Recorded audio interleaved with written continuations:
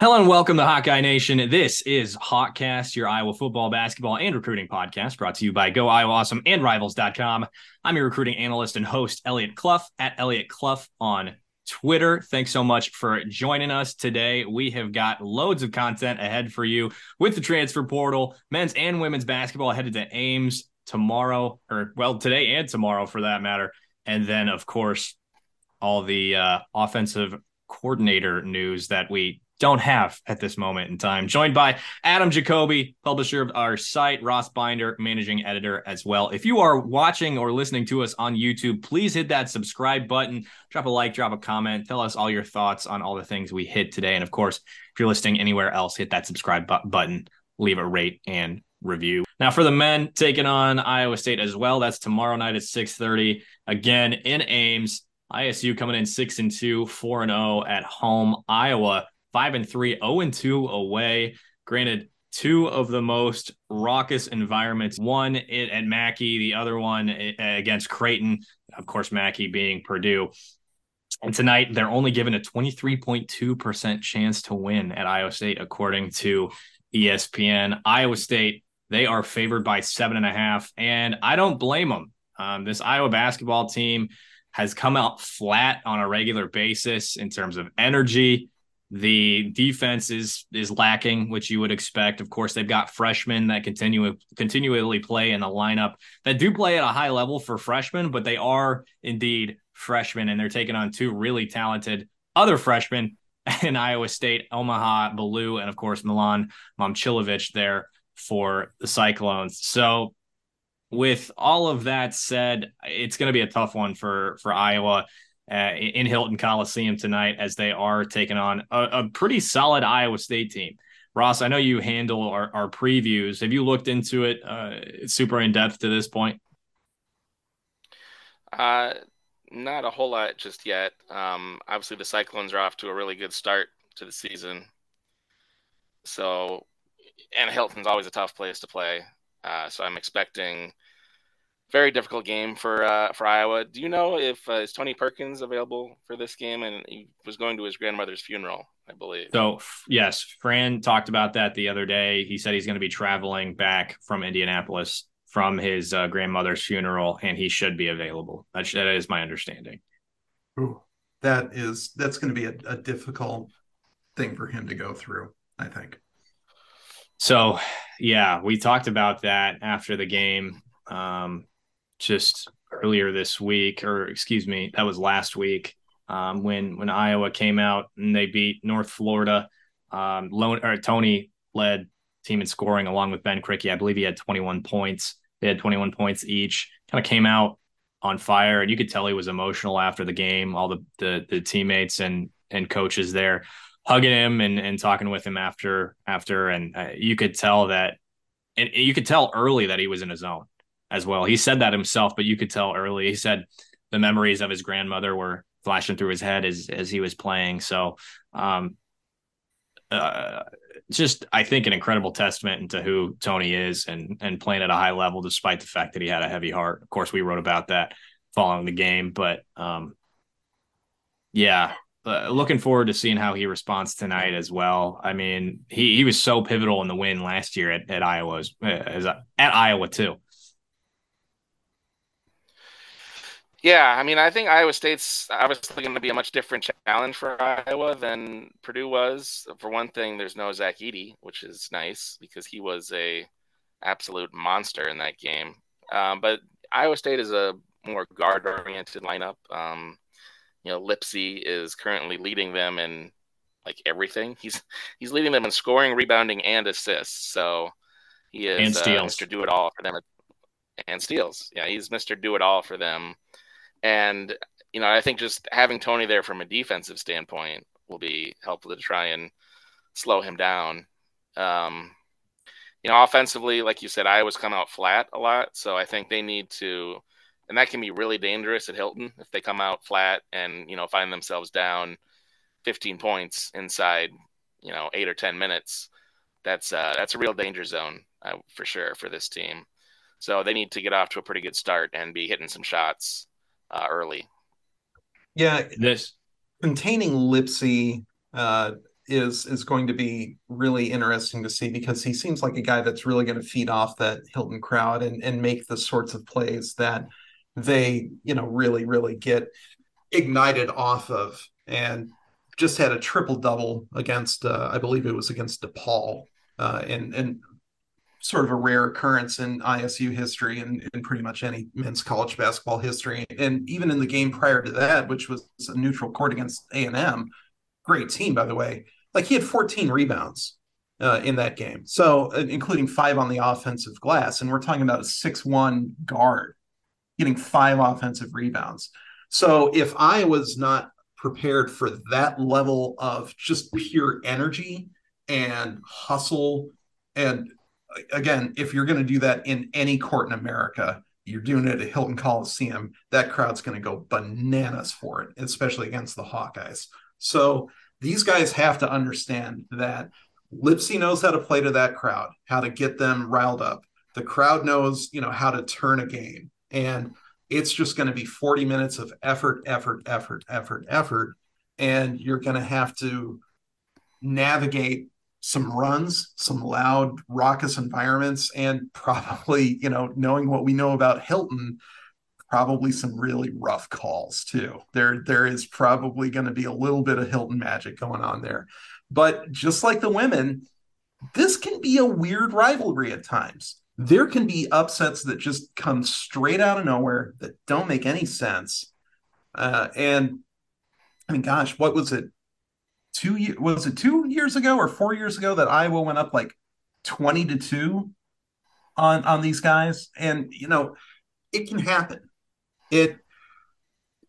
This is not a logical rivalry. So I'm curious to see how this shakes out, but it really, really does have to come down to Iowa has to come ready to play for 40 minutes, or else it becomes really predictable. And that prediction is about a 20 to 30 point ISU win.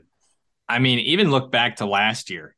What a weird game. Iowa State couldn't shoot to save their lives. Chris Murray didn't play. And then the Hawkeyes come out and win by 20 or however much it was. And I remember watching that game and just be like, okay, when's Iowa State going to make their run? Okay, when's Iowa State going to make their run? And it just never happened. And this is a very different team than it was last year in terms of, I mean, they had those the 2 transfers from St. Bonaventure, no longer with the roster. Of course, they've moved on.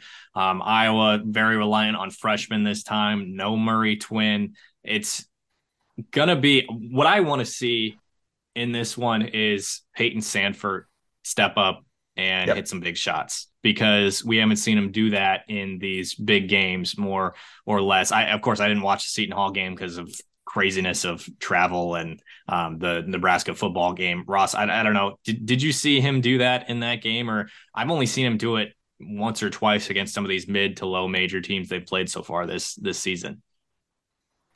Yeah, let me just I did watch that game. What happened in that game? I think he got hot in that game. He was good in that game. He had 22 points, 7 of 12, 4 for 10 from 3. Yeah, I do remember that. Now he got it going, and Iowa kind of built a lead in that game and just kind of kept Seton Hall at kind of arm's length. They never really, I think they led almost the entire game. And the second half, it was never like Seton Hall could take the lead on this possession type game. It was always at least 5 or 6 point lead for Iowa, as I recall. And yeah, he was a big part of that. When his shot is falling, that offense just looks so much better and is so much more dangerous than when his shot is ice cold, which it's been in those big games you referred to. So I agree. He's kind of the linchpin for this game, I would say. Yeah, I would agree with that. He's because if you're getting, use your words, Adam, if you're getting 20 to 25 points out of him in an environment like this, I mean, gosh, look at their trip to Rutgers last year. That was a game where riding that, those clutch shots by Sandfort, that gets Iowa to that lead, helps them maintain that lead. And it's a lot easier, especially for a team structured like Iowa is and the way that they play. It's easier for them to play with the lead than to try to make up a lead, even though we've seen some pretty remarkable comebacks from them over the last few years. Ultimately, this is a team that plays a lot more comfortable with the lead already in hand. And so if Sanford, if he really wants to show that he can perform in any environment, that there's not going to be anything, the lights are never going to be too bright, and that you want the ball going to him when everybody else in the building doesn't want it going to him, here's where you do it. Here is where you prove that you are that ice cold, cold-blooded assassin that everybody should be afraid of you for being. So it's an opportunity. It's absolutely an opportunity. And he seems like the kind of guy that enjoys challenges like that. And if it's also like the trip to Rutgers, we might also see him get his second technical. And again, like that's the funniest thing to see Peyton Sanford getting teed up. It's like getting a technical foul call on Mr. Rogers. Like, where did this come from? Peyton is the second leading scorer on the team this year. The shooting percentages are actually better than I thought they'd be. He's shooting 34% from three, which of course you want that to be a little bit higher, but 42.9% from the field. 13.6 points per game. He leads the team in rebounding at this point, which is probably not a great thing, but he is averaging 7.9 rebounds to Tamin Lipsey's 6.5, who also leads Iowa State. So not exactly going to be the greatest of interior presences in this game on the glass and on defense, which leads me to my next point. I think the fan base is clamoring. I don't know if clamoring is the right word. You could say that I'm clamoring, and we'll hit this quick and move on to portal and more football stuff. But I think that Owen Freeman should start. Everything that I've seen lends itself towards that. I mean, he's been the Big Ten Freshman of the Week 3 weeks of the 3 of the 3 weeks, right? At this point, and then pretty much where we're at. And that ties, that ties Aaron White for the most in one season. We've got 3-4 months of the season left. Like, Owen Freeman is very clearly one of the top players on this team already as a freshman, leads the team in blocks. I would think he'd lead the team in rebounding if he were starting and, playing as many minutes as I think he probably should be. He's playing 15 minutes a game at this point, which I don't love. I think you want that around closer to 20, just because of the sheer impact that he's made. And I mean, he's fun as hell. 2, he brings the energy. And 3, again, he's one of the best players on this roster already. I'm a huge fan of Owen. I think he has just a maturity beyond his years on the basketball court. Sure, he's going to make mistakes like any freshman would, but he is a player that has those fun plays, the big dunks, the 3 blocks in about 5 seconds against North Florida. You got to insert him to the starting lineup at some point, in my opinion. I don't know who goes to the bench, but I don't think Fran is exactly going to bench his son in order to put Owen in the starting lineup. And any question that has been fielded from him about starting with Owen, he just kind of shirks it. He kind of dismisses it. But you can only do that for so long with the way this team has performed early on in the season, in my opinion. And it's not like it's been awful, but they haven't beating Seton Hall. You should have beaten Seton Hall. Oklahoma's number 19 in the team in the country. Purdue's going to be a top team in the country. Creighton's going to be a top team in the country. You competed with Creighton. You did not compete with Purdue at all. Yeah. And they think more or less competed with Oklahoma. I mean, right, Sooners were always going to win that game. Yeah. Yeah. But, they, at the very least, they gave him 40 minutes. The problem with Freeman, I do think Freeman's one of the top 5 players on this team. The problem is so is Ben Krikke. And you look at the way that Fran has been using those 2 guys, and it's pretty much a platoon system. There are sometimes Krikke will be on the floor as the 4 with Freeman as the 5. It doesn't happen very often, but that is the way that they use the 2. Been happening more. Yeah. And I would like to see it more and more. Because I think that he's one of the 5 best players on the team. Before I see him in the starting lineup, though, I want to see him in the finishing lineup. I want to see him. I want to see Fran's level of trust in him that he can have him in after the last media timeout of the game. because once that happens, we're talking about that turnover rate, which is currently at about it's I'm looking at it right now, like the 13.2 on Ken Palm, which is about where Crickeys is, but it's higher than Tony Perkins. It's it's higher than pretty much any um, rotation guy except for Brock Harding, and you would expect more turnovers from Brock Harding for many reasons at this point in the season in his career. But it does mean that there are mistakes in Owen's game, and as long as you're trying to guide him and develop him and work those mistakes out, do you want them happening on the floor, or do you want them happening in practice and a shorter leash for him on the floor? I would say if the goal is to win games, you sort of have to look at the rebounding that Freeman brings, the blocks that he brings, the offensive efficiency that he brings. We're talking about a 69% free throw shooter, scores pretty reliably from the field. I think he's trustworthy enough that you can live with the mistakes. And I don't think that they're game losing mistakes, but you do really just want to make sure that the game is slow enough for him that he can play at the end, and that you say, we need one play, Owen, go make one play, and they're going to try to stop you, go do it anyway, that he is going to have that level of polish, that level of trust from the coaches. That's where I want to see him get. I think he'll be there by next year at the latest. But I do think it is probably in Iowa's best interest, just with so much of the good that he brings to the table, to be playing more than, what'd you say, 15, 16 minutes a 15. game. Yeah, yep. It's just not enough. And get Cricky to the 4 if you have to. But it's just, you look at the way that the team plays with Freeman on the floor versus off the floor, and Cricky on the floor and off the floor. It's pretty obvious that Freeman's one of the best 5 players on the team. It just is.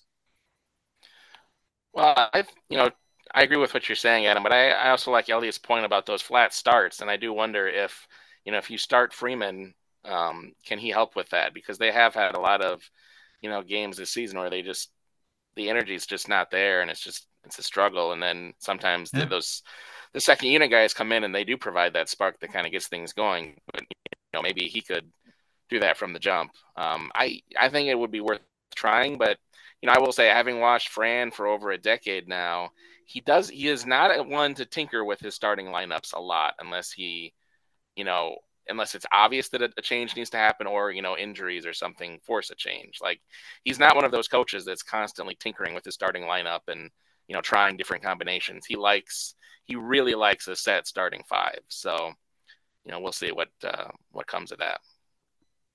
And with this amount of freshmen, I'm sure he likes to have the older guys start the game too. But when it continually gives you these slow starts, man, something's got to change. It's the same conversation we had the other day. Do you let it sit for 3 years, or do you change it? Football and basketball are quite different in that respect, because you play a lot more basketball games than you do football games. But that is a conversation that maybe you have sooner rather than later. And it doesn't have to be detrimental to any of the guys who are starting. Light a fire under their ass, man. Oh, a freshman starting over me? I've been here 4 years. Well, pick it up. Yeah, do something about it. Yeah. Additionally, I'll make a quick point. I love almost everything I've seen from Dasonte Bowen this year. I think an aggressive Dasonte Bowen adds a different dynamic to this team that we don't see otherwise. I think he's gotten much more confident at getting to the basket. He's a much more confident shooter. I love his intensity in the full court defense. Like, he's just been a different player this year in terms of confidence, and that's taken his game to another level. So I'm a big fan of him and what he's done so far this season. Yeah, I agree. And it is something that Fran sort of hinted at before the season, that it was something that he had seen from Dasonte in practice. I think the term that he used was he really should have played him more last season. Sort of easy for you to say that after the season's over, right? But yeah, I absolutely agree that Bowen has taken that step up, the step that he needed to take. And walking into Hilton, we talked about a great opportunity for Peyton Sanford. Here's one for DeSante, right? You play like that in this environment, it's a whole lot more difficult to do that than to do it at Carver Hawkeye or to do it against Florida A&M or Arkansas State. Play like that when all the lights are on you, when everybody else in the building is rooting against you. Play like that. Because if they can do that and they get something out of Sanford, they get a good shooting day out of Sanford and they keep their wits about them, which is, again, easier said than done. Yeah, I do think they have a chance to make this competitive. But it really does start with guys taking advantage of the opportunities that are in front of them. All right, now let's make a transition into football. We hit it briefly at the end of the podcast on Sunday, Monday, talking a little bit about the transfer portal. Now that it has opened up, we've seen a few guys enter. A surprise in Ontario Thompson. But other than that, Brendan Diaz-Fernandez, Deontay Vines, also a bit of a surprise, Jackson Filer, and of course, the not so surprise, Joe Labus, who decided to enter the portal yesterday. Like I said, Thompson and Deontay Vines, probably the biggest surprise. Thompson, way more of a surprise than Deontay Vines, but we talked about it on Sunday night in terms of what needs Iowa could go after in the portal. And I think it's just been exacerbated. We talked about wide receiver and defensive tackle, and it's just been exacerbated by what's happened in the last 24 to 48 hours. Thompson, the biggest surprise, because I think we all saw a path for him to see significantly more playing time next year. And it would have been fun as hell, like I said, to see him with Aaron Graves. But now he's entered the portal and he was receiving just group of 5 offers. Now it's up to Oregon State and Indiana in terms of Power 5 offers. So the likelihood of him returning out of the portal with those Power 5 offers now on his plate becomes less and less likely. Yeah, I was surprised to see Terrios name the list for all the reasons that you mentioned. And I understand where that interest is coming from the other schools. I was also a little bit surprised that, as you mentioned, the level of offer that he was getting straight out of the gate was in that FCS group of 5, sort of, the mid majors of college football instead, and until, now we're getting to that Oregon State, Indiana, et cetera. That was where I expected him. And, it still seems like the best place for him to end up in 2024 is Iowa. I think in terms of an environment that is conducive for him to develop into a pro player based on the schools that we've seen are interested in him so far, I still think Iowa's his best bet. But of course, that's looking at it from a strictly football and NFL standpoint. And there's so many other factors that go into these decisions that these kids are making. And, they're half my age. I get to call them kids. So I'm curious to see how that situation develops. I'm still not putting it at 0% that Ontario comes back, because I know that the Iowa coaches had some plans for him too. And they like to keep bigger rotations, especially on the defensive line, than, the D line and the way that Phil Parker uses the D line starter. And I'm doing air quotes for those not watching on YouTube. Starter is sort of a loose definition, and it doesn't really always accurately reflect the amount of snaps that these guys get and how important they are. And, when they're on the field, Ethan Hurkett's a prime example. Ethan Hurkett didn't, quote, start a game this year, but he was always on the field and making plays in the fourth quarter. And he's made comments to the effect of the coaches say, I'm sort of like a starter. And you look at the snap counts, you look at, when they're using him, when they're trusting him, and, essentially it is true, but it's just that there's Joe Evans right there. Come on, let your captain start.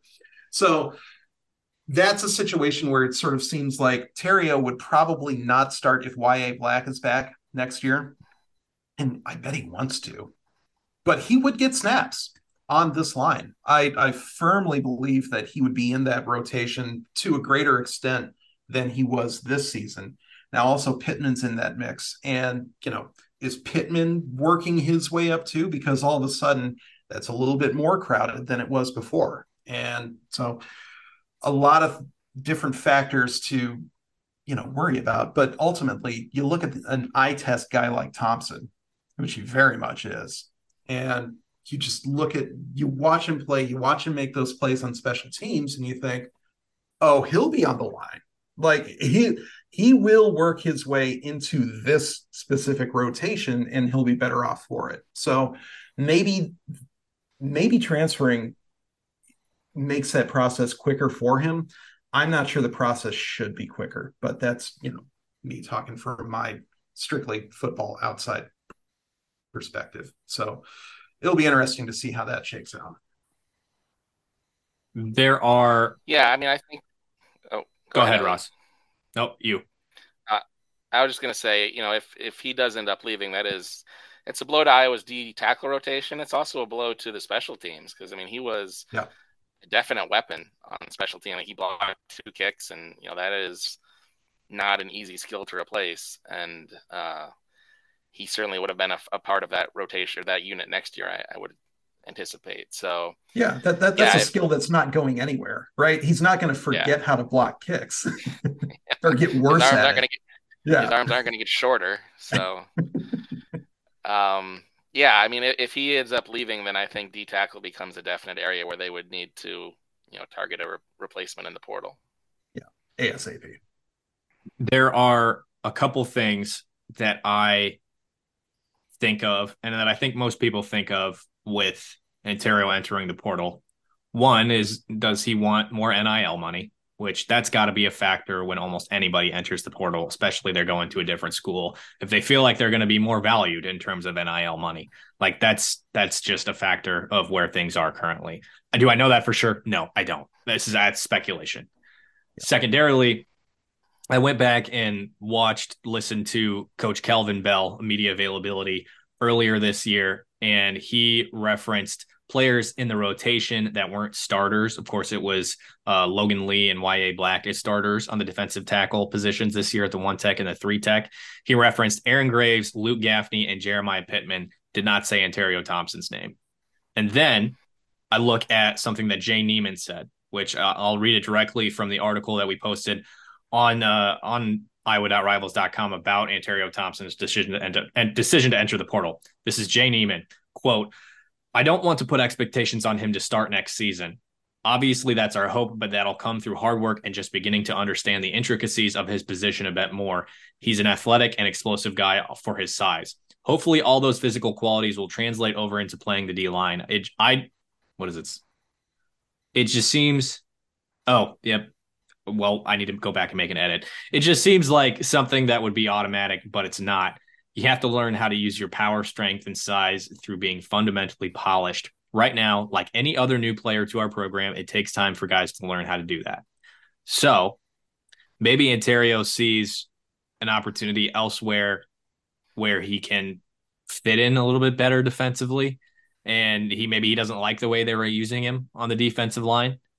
But again, something that he said earlier in the year after that block on the against Western Michigan was that he always wanted to come to Iowa, and he went to Iowa Western in order for him to end up at Iowa. And now here he is in the portal after just 1 year, a spring and a fall with Iowa.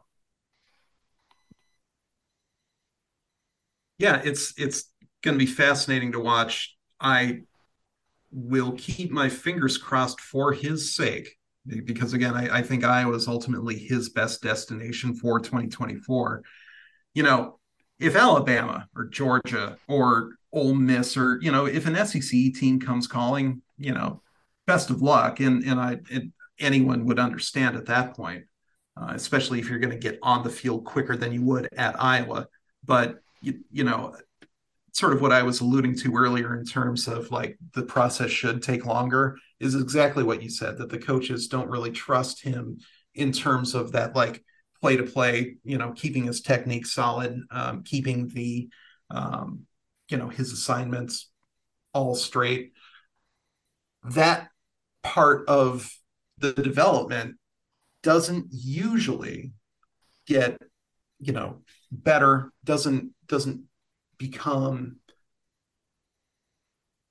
it's not a good thing to transfer away from a school like Iowa if what you really need to do is develop your skills as a defensive lineman, right?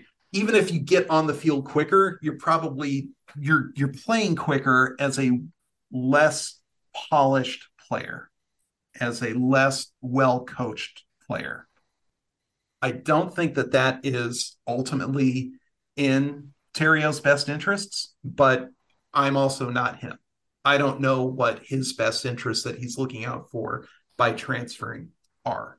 So it might be the case that this has nothing to do with football. It might be the case that it is only about 50% to do with football. And if that, go find what you're looking for, obviously. But yeah, it's a surprise to for a player like him to transfer away from a developmental program. And he shouted out Coach Kelvin Bell in his statement, too, that he was leaving. And Coach Kelvin Bell is a guy that has repeatedly developed guys. You think Lucas Van Ness ends up as a first-round pick at every other Power 5 program? No. I do not. No. I do not. Now, one other player that I mentioned that wasn't a surprise, we can hit Deontay Vines quick, too, because he was kind of a surprise, but not necessarily really. I don't have a whole lot to say on Deontay entering the portal other than the fact that it's something you and I agreed on, Adam. He's a kid that's so difficult to not root for, right? He's great with the media. He's just a good guy. He's had a lot of, his uncle passed away during the season. He got his first touchdown right after that. And it was a hard decision for him. He told me, we messaged a little bit after he made his choice. And again, that quote is in the article that, well, I guess I take that back. That's on our premium boards. So you can check that out, iowa.rivals.com/subscribe. But tough to see him go. Wish him the best of luck. He got a Pitt offer right away, which I was not exactly expecting. I know he's from out there, but I was figuring it was going to be more G5 kind of stuff. He did get an offer from UConn and UMass as well. But the Pitt offer was like, bam, right after he announced. He got that Pitt offer. I really don't have anything else to say on the subject. It's not exactly a surprise, but I wasn't saying, he wasn't the first name that came to my mind when I was thinking about guys who could enter the portal. Yeah, I would agree with that assessment. And it seemed like, clearly there was going to be a path for him to start at wide receiver at Iowa next season, obviously. He was, even when he came back from that wrist injury, when he had no starting experience to fall back on, as soon as he was back and healthy, within his second week, he was back in that starting lineup, or like in the starting lineup for the first time. So obviously the coaches believe in him as a top receiver in that room. And even if you say, well, what about Caleb Brown? When Vines was healthy, he was starting over Brown. Fans might not agree with that decision, but it was the case. And the way that Kirk runs this program, it was probably still going to be the case next season if Deontay wanted it, or at the very least, he would have had that first step in terms of where that competition was going to be this fall. That all said, you look at the numbers that Deontay had, 228 yards through 2 seasons. And even though he was hurt for, portions of both of them, it was still, you look at, the totality of it, it was still more than one season's worth of games. And he had 228 yards, 1 touchdown, 22 catches. And somebody like him is probably taking stock of the time that he's got left in a college football uniform and thinking, especially after Charlie Jones, thinking, you know what? It might be nice to just go somewhere and catch 1,000 yards worth of passes. Just do that. And if that's the case, great. If UConn can provide that, and UMass, even Pitt, I don't know.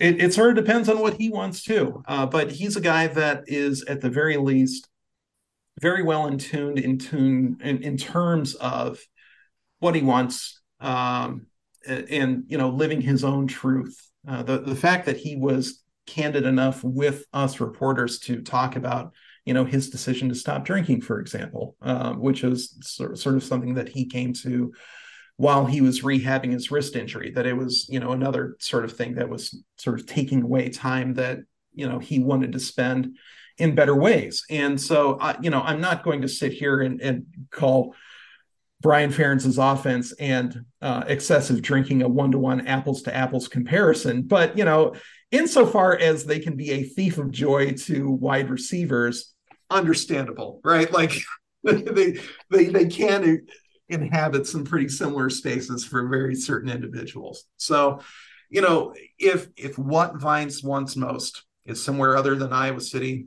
great. It's too bad, and I'm sure that the coaches are like, well, there goes a starting wide receiver, but it's also understandable. And so that's about enough that I've got to say on that. You mentioned catch 1,000 yards worth of passes. He's got to catch them. Yeah, I will say that. Yep, and that's why it's mostly UMass and UConn coming calling. Yeah, right. Ross, anything to add on Deontay? Not too much. I mean, I think it's surprising only because, like Adam said, there was a clear path for him to probably start next year. Either at the position he's already been starting at, or Nico's gone next year, so the potential is for one of Deontay or Caleb to potentially flip over to that side and start. You would think, possibly at least. So, certainly there are opportunities for him. He has a lot of experience in the program, but I can't say ever surprised when a receiver decides they've had enough of the Iowa offense. I mean, it's it is what it is, and for a receiver, it's pretty grim at times. So I wish him well, like you guys. I mean, he seems like a really good dude. I think he worked his tail off all the time he was in Iowa City. Wish he would have been healthier. Wish he could have been on the field more. But yeah, I just really hope he is able to do well wherever he lands. The other player I thought would be good to make a point on is Joe Labus entering the portal. And not necessarily specific to Joe. It's more so that Iowa enters their bowl game with 2 scholarship quarterbacks for the second year in a row. 2 available scholarship quarterbacks for the second year in a row, one of them being a true freshman. Now, Deacon Hill will have more experience than Joe Labus did going into that game. That's for sure. Obviously, Spencer Petras got hurt, so he couldn't play. Cade McNamara gets hurt, so he can't play. So technically 3 scholarship quarterbacks on the roster, but 2 that are available. Yeah. I've seen people repeatedly say that, time to see Marco. You really think that's going to happen? First of all, no. Second of all, have you forgotten who the head coach is? And it's the same dude that's been there for the last 25 years. Second thing is, I would not consider now the time to throw in a true freshman against an SEC team that is a top 25 team in the country, and you've had him sit all year. It's like, now's the time, Marco. Good luck, buddy. Really? That's not going to happen. There's no freaking way. Now, what I was going to make in the reality, what I was going to make of the point is that this is the second year that's happened. 2 scholarship quarterbacks on the roster going into a bowl game. What does that say about, 1, the development of these quarterbacks in this program, and 2, the turnover, because it's not the same 2 quarterbacks. It's 2 different quarterbacks. Yeah. This isn't, whatever they're doing right now is not working. Well, and I want to hear your rebut on that, Adam. Well, as Kirk would tell you, the guy that we thought was going to be quarterback ended up getting hurt during the middle of the year. Don't know if you knew about that. He would say that. Would say it right to your face point. Too. No, it's not the point at all. It wasn't the point back then either. The point they really do need to make a better effort in terms of how they develop these quarterbacks, because 18 months to get a guy ready is not feasible in 2023. And it puts your offense in these positions where guys are just not ready for the jobs that they get when they when they're put under center for reasons like, I don't know, a quarterback's quad or ACL blowing out, which the coaches will tell us often they can't control, and it's part of the game. So the fact that they already understand that guys can go down with injury, and yet their system is still, it takes 18 months minimum to incubate a quarterback. And when they get in the system, they're throwing 15-yard passes. They're running the same bootleg play action that defenses have seen since the 20th century. They are right. There's a disconnect between what we're asking the quarterbacks to do and how long it takes to get them ready to do that. And when that disconnect exists, you get things like, for the second straight year, two healthy quarterbacks, and they're not the same two, either of them. So that is, point number 5,783 in terms of why Iowa's quarterback development needs to be overhauled. Shock to so many people at that point. Ross, any further thoughts on the quarterback situation before we get into some actually good news on the transfer portal front? Yeah, I mean, I think there's just a lot of things to unpack with the quarterback points. You mentioned like the different faces, but that's kind of inevitable. I mean, they lost Padilla last year to the portal. They lost Petrus to injury. So, I mean, there were going to be new faces. Obviously, I agree with the point about quarterback development. I mean, that's something we've touched on throughout the fall, and that's the one of the biggest problems with the program, and something that has to be fixed before they can really fix a lot of other issues on offense, I think. But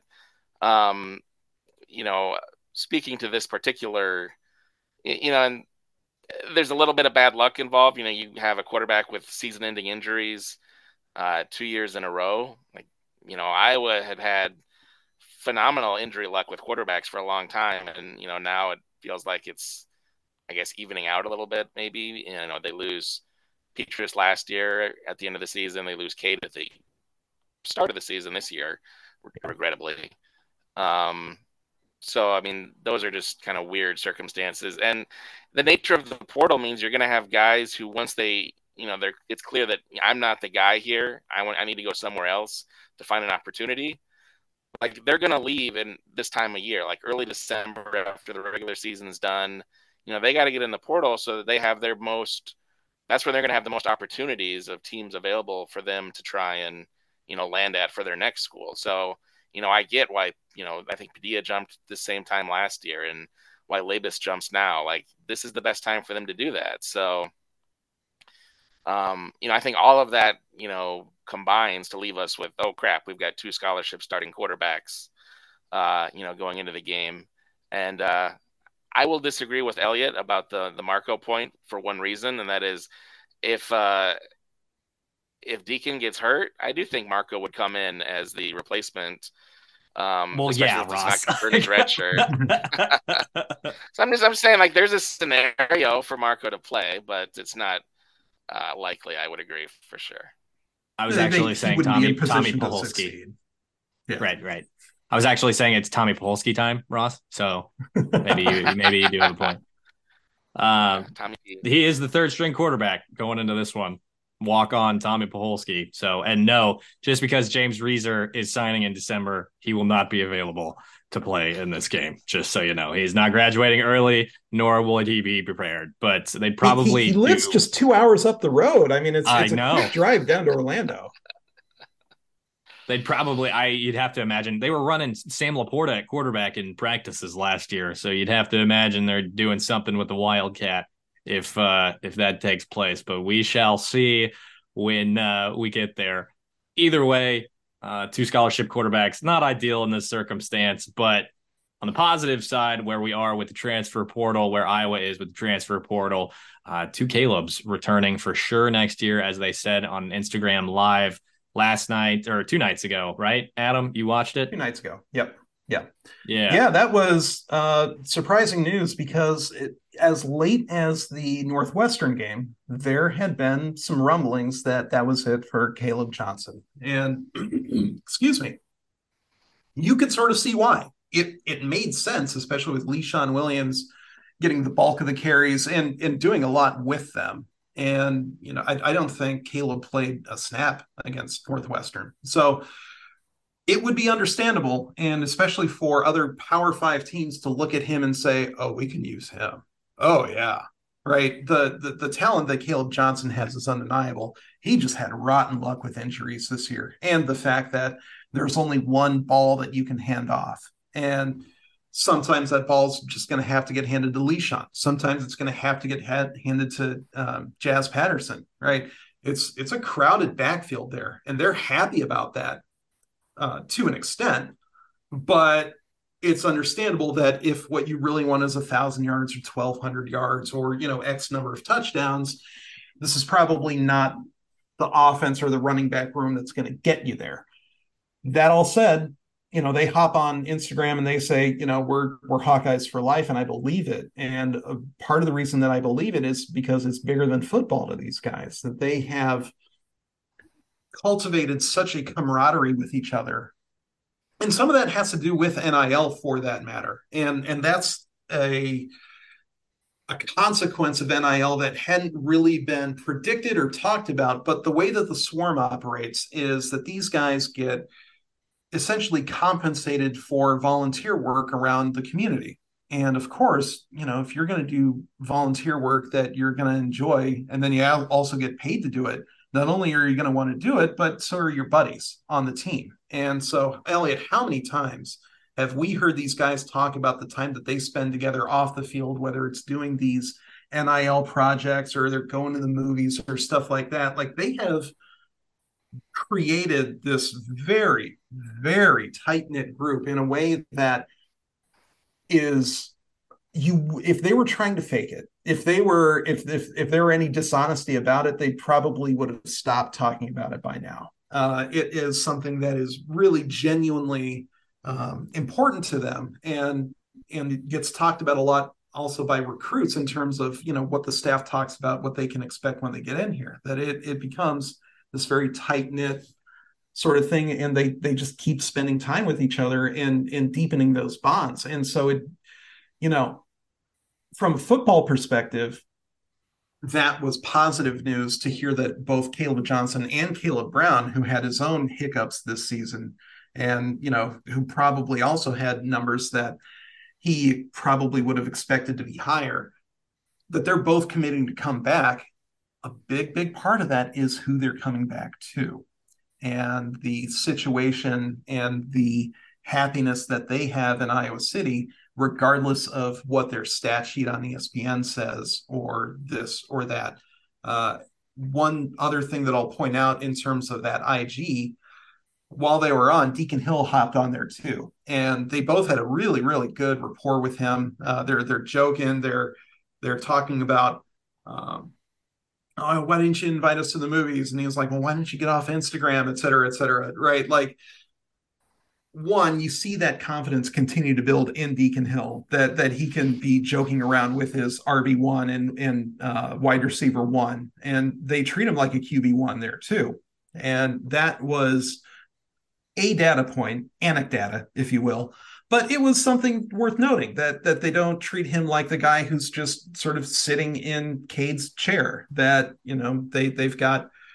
they enjoy having him around and he enjoys having them around, et cetera, et cetera. Again, it's not the end all be all. It's one little thing to notice, but it's a positive thing to notice. And so that was interesting to see. And it was sort of consistent with the growth and confidence, Elliot, that we've seen out of Deacon all year. It seemed like week 12 Deacon and not week 6 Deacon. And so the fact that that's carrying past the media rooms, past the field, past the regular season, that's just how he is now. Very, I would say, positive for people who are thinking about buying stock in Deacon Hill from here on out, I would say. Did you guys see a few people tweeted? I didn't see it. I can't verify it for myself, but apparently Cooper DeJean said on an Instagram live, he said something like, "Who says I'm leaving?" I saw the same thing you did, Elliot, but I didn't actually, see his comment specifically. Okay. So Okay. Well, No. can't verify it. Didn't see it. Just saying. Since we're talking about Instagram Live and all the kids doing their doodads with the internet and stuff. So We're the old ones, Elliot. I'm still old Doodad. compared to these college students. When I That's say, "Oh true. yeah," Yeah. when I was in college, I'm 27 years old and getting senile over here.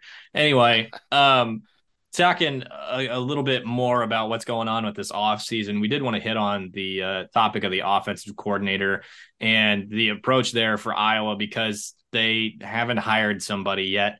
Penn State was on it like that with Andy Kotelnicki and coming out of Kansas. A few other hires have been made. And typically when you're going into an offseason, you want to get that done so you can point to this person, to players in the transfer portal or coming out of high school. This is going to be your offensive coordinator. This is going to be the guy you're going to be working with. And if it's a guy, there are a ton of names have been thrown around, right? Like for example, Coach Bud. I've talked to several recruits that love Coach Bud. Deacon Hill loves Coach Bud. Keller Christ is an analyst on the Iowa football roster, and Paul Christ is his uncle. And you can point to all these things that he did as the OC at Wisconsin. This is a guy that Kirk Ferentz admires, trusts. And when you have a guy that Kirk Ferentz trusts, he can point to these things, X, Y, Z. This is why we get along. This is why I like him. This is why he'll do a great job with you. This is where your, abilities come in and where you'll be. And so they haven't done it.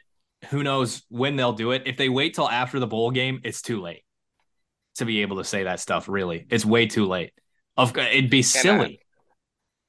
They cannot wait until after the Citrus Bowl, and unfortunately, I think that is a realistic possibility with Ferentz and the way he's handled things in the past. But that would be a disastrous move. I agree with you, Elliot, because they need the portal's open now. There's that literally thousands of guys in the portal. If they're going to try and get guys out of the portal to try and enhance this team for next year, especially on the offensive side of the ball, where they continue obviously to need help. I think we'd all agree on that.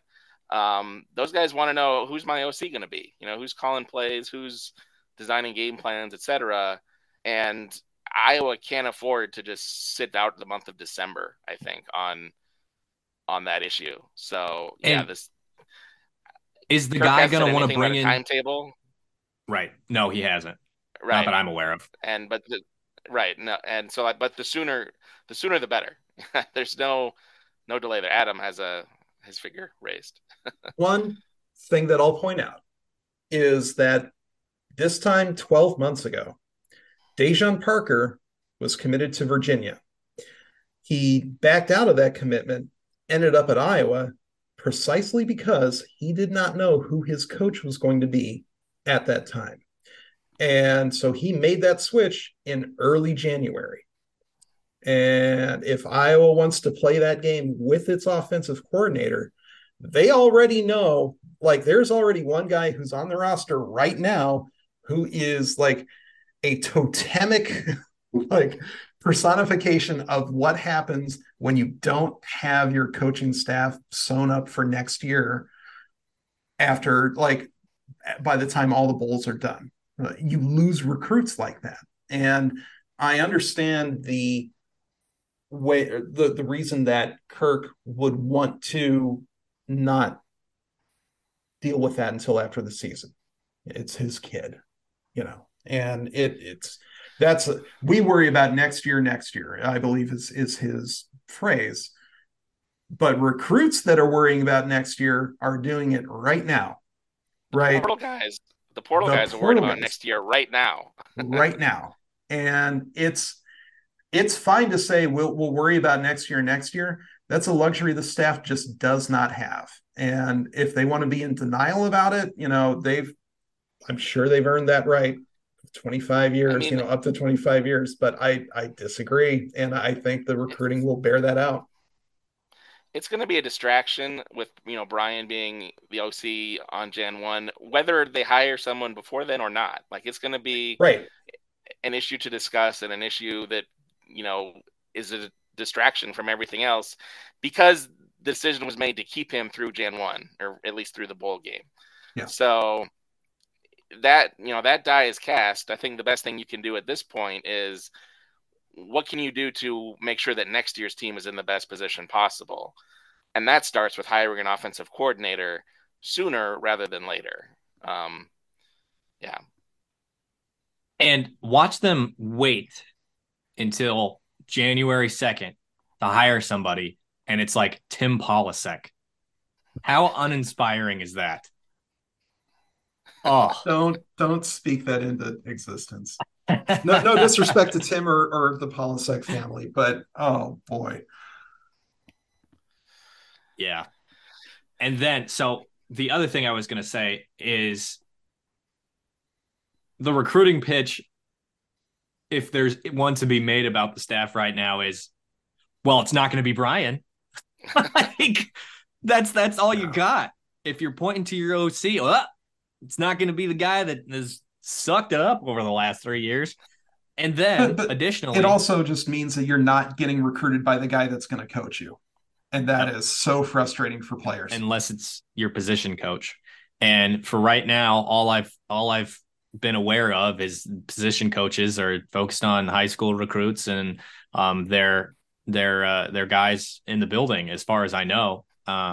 In terms of the folks that have been reached out into the transfer portal and such, and I can elaborate more about that on our premium board if that's something that's warranted. But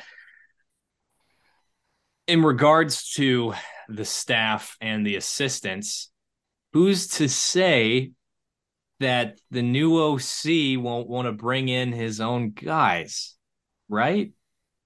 Like, that's important too. I don't know how much of these guys are going to be retained, right? I mean, like, if I had to lean one way or another, I'd say a lot of them are going to be in there because Kirk, like, for example, has raved about George Barnett. So Coach likes George Barnett. Coach Ferentz likes George Barnett. I haven't heard him talk specifically. Right, exactly. I haven't heard him talk specifically about a guy like Kelton Copeland out, publicly and such. But Abdul Hodge is good at what he does. Liddell Betts is a former Hawkeye. Like, these things just add up to them being retained on staff. Yeah. Now, you bring in a guy like Paul Chryst, who has, this again, conjecture here, who has head coaching experience, offensive coordinator experience. Is he going to want to bring in his own guys in certain positions? Right? That's definitely a possibility. Is it not?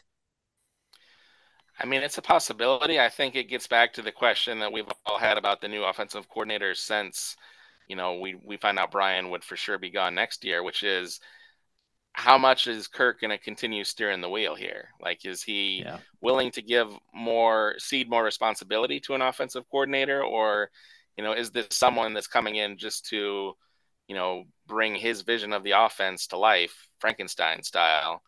If that's the case, then I don't expect that person to have much say in terms of replacing other coaches on the staff or much influence.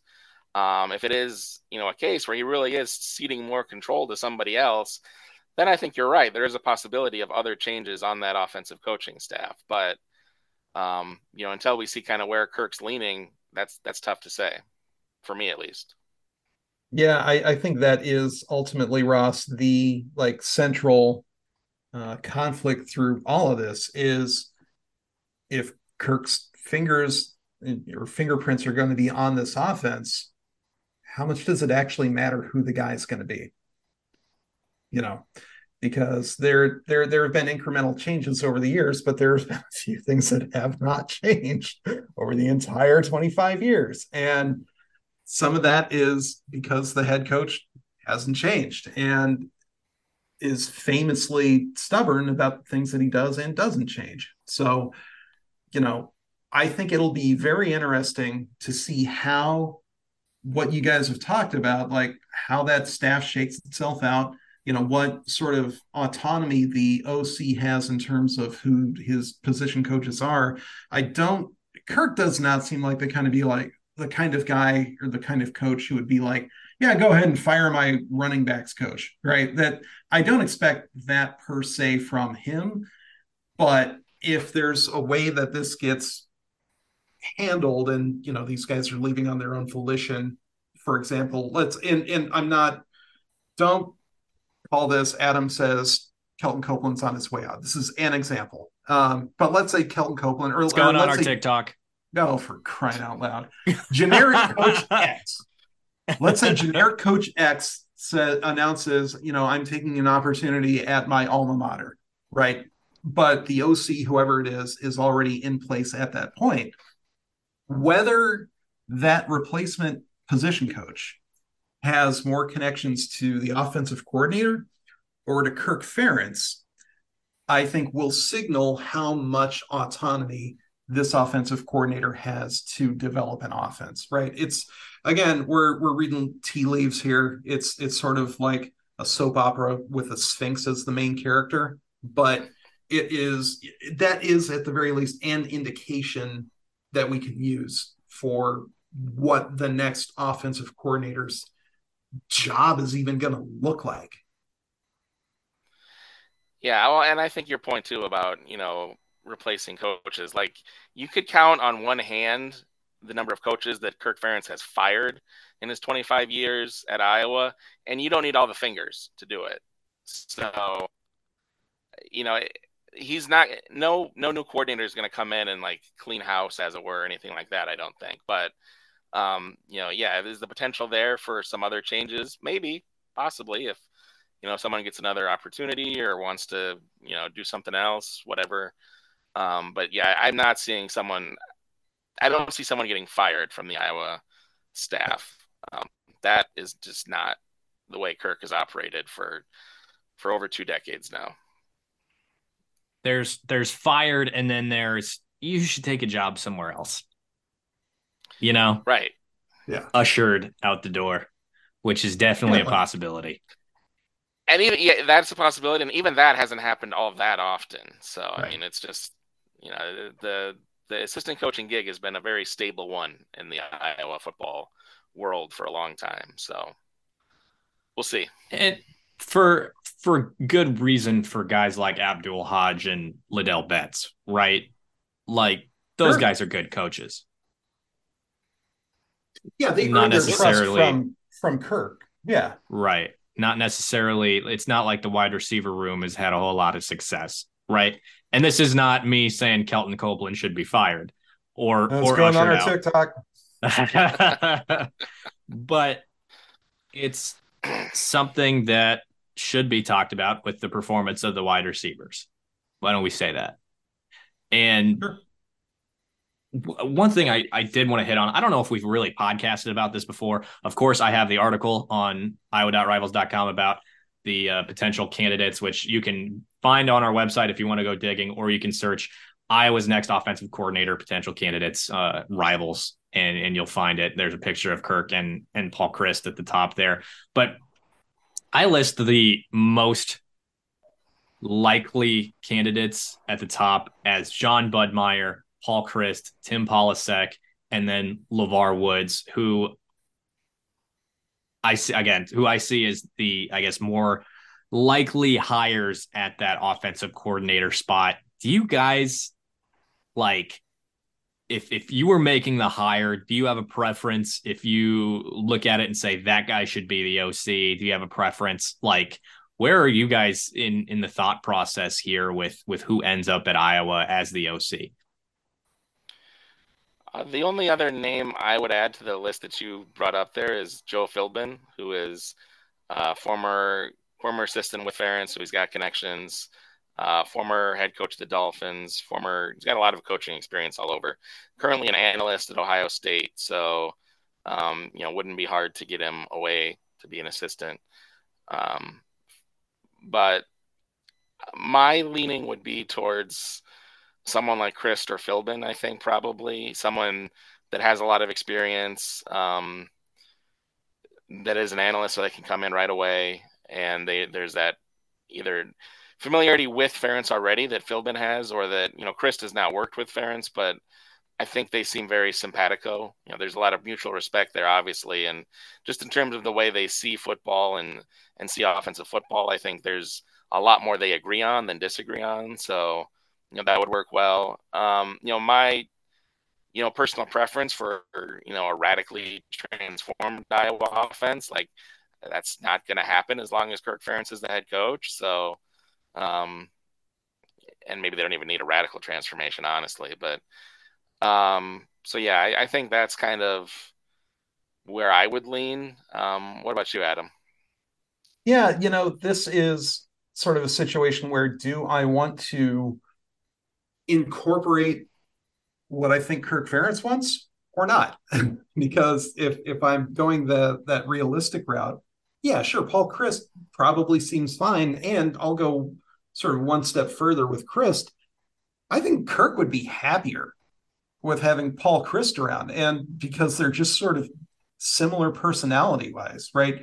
The first opportunity that they get to, like, when acerbic Paul Chryst comes out, Mr. Turnover Chain my ass, like if that Paul Chryst comes to Iowa City, Kirk is going to have a blast. Like that might be his little fountain of youth right there, is bringing in another like salty 60, 70-year-old guy at that point to like bounce all that, like what happened to the game I love sort of energy, right? It's got to have some sort of an outlet somewhere.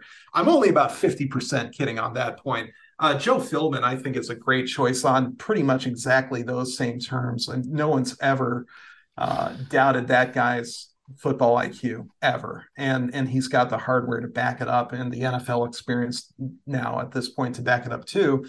But he's getting up there just like Kirk is, and does he want a role like that, which is not necessarily the like labor lift that being a head coach is, but it's awful close. Like where it might not be 100 hours a week, but it's probably 80. Does Philbin really want to do that at this point in his life? Does Chryst really even want to do that at this point in his life? Maybe yes, right? Like maybe just being in that room makes it easier than if it's in New Mexico or what have you. I don't know. In terms of what do I want to see? Uh, you know, you can't watch these teams out west, Washington in particular or Oregon in particular, and not think, well, why can't Denbrock come to Iowa, right? Or why can't the Grubb guy at Washington, like why not him? He's even from Iowa, and some people have said, oh yeah, Grubb's a guy that you really need to target.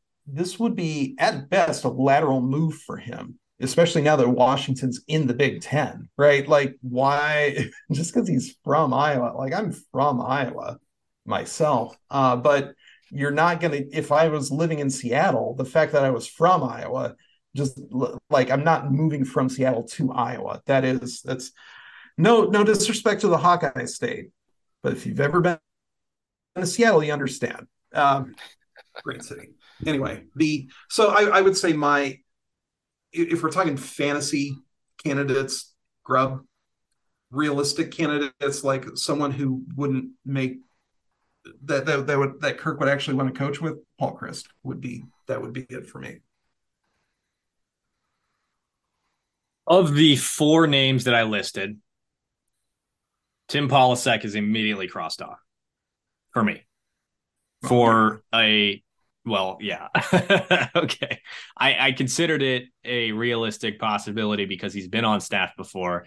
He was an offensive line coach for the Hawkeyes, and I've heard he's similar to Brian Ferentz. We'll say that. So you don't want chances are you don't want him to be the OC at Iowa. What I will say is at the point of the writing of that article, by that point in time, Iowa was ranked 131st in total offense. I looked up Wyoming and their rankings, being that they are G5, thinking, oh, yeah, they'll probably be 70, 80, something like that. What did I find?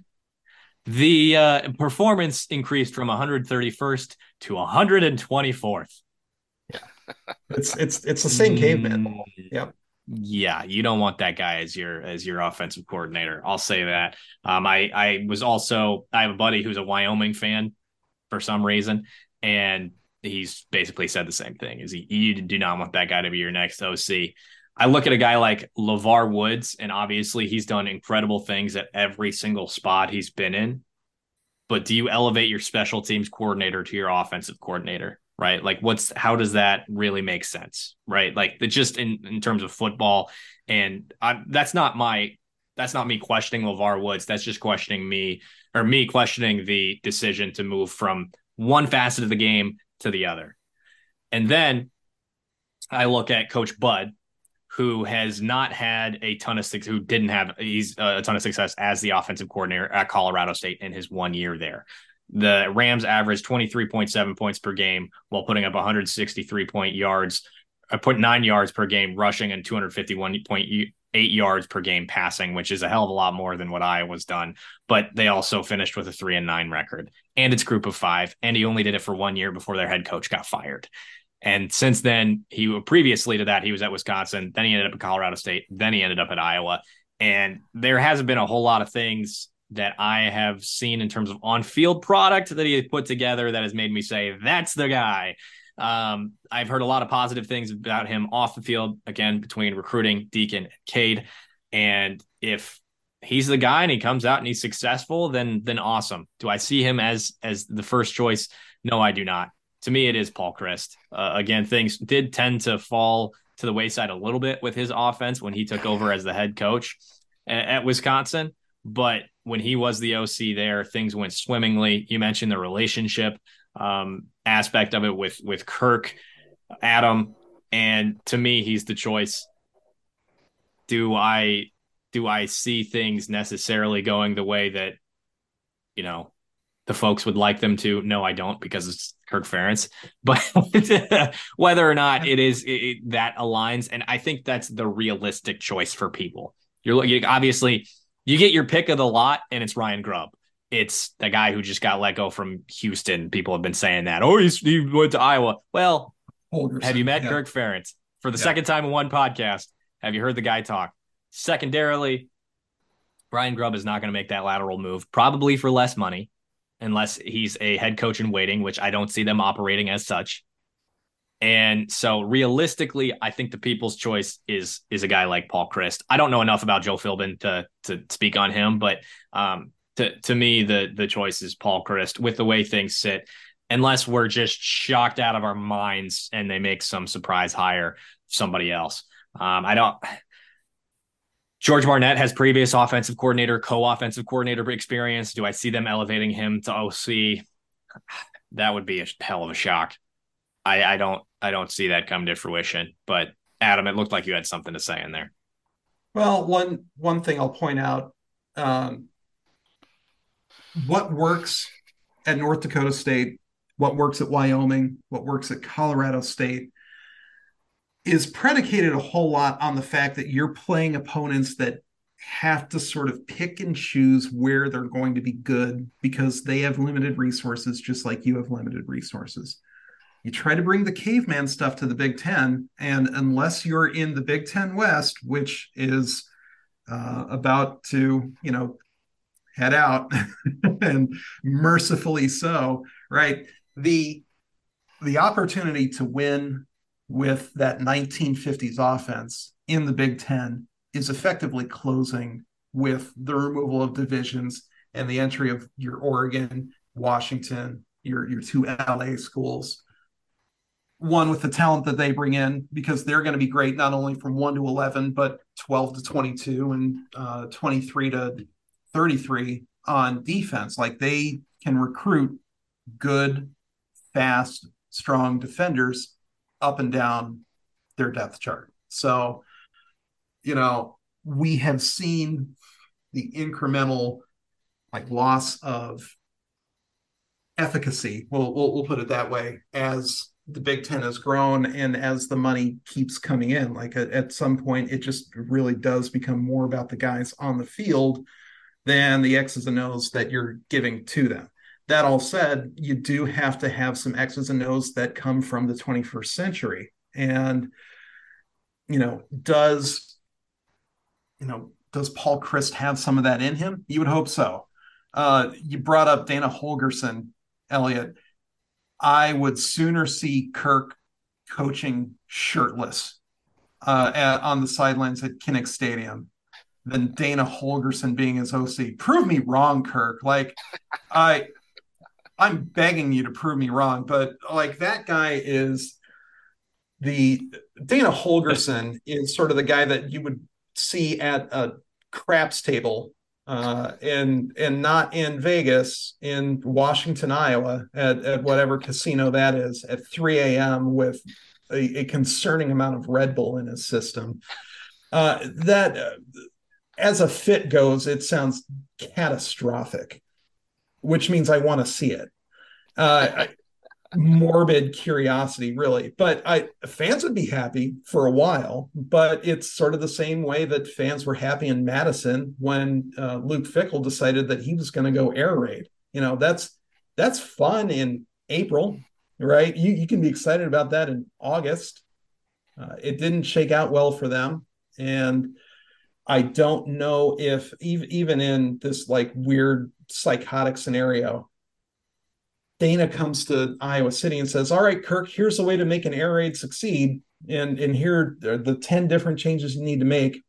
He's probably getting one of them out of Kirk, right? Like it would be a disaster.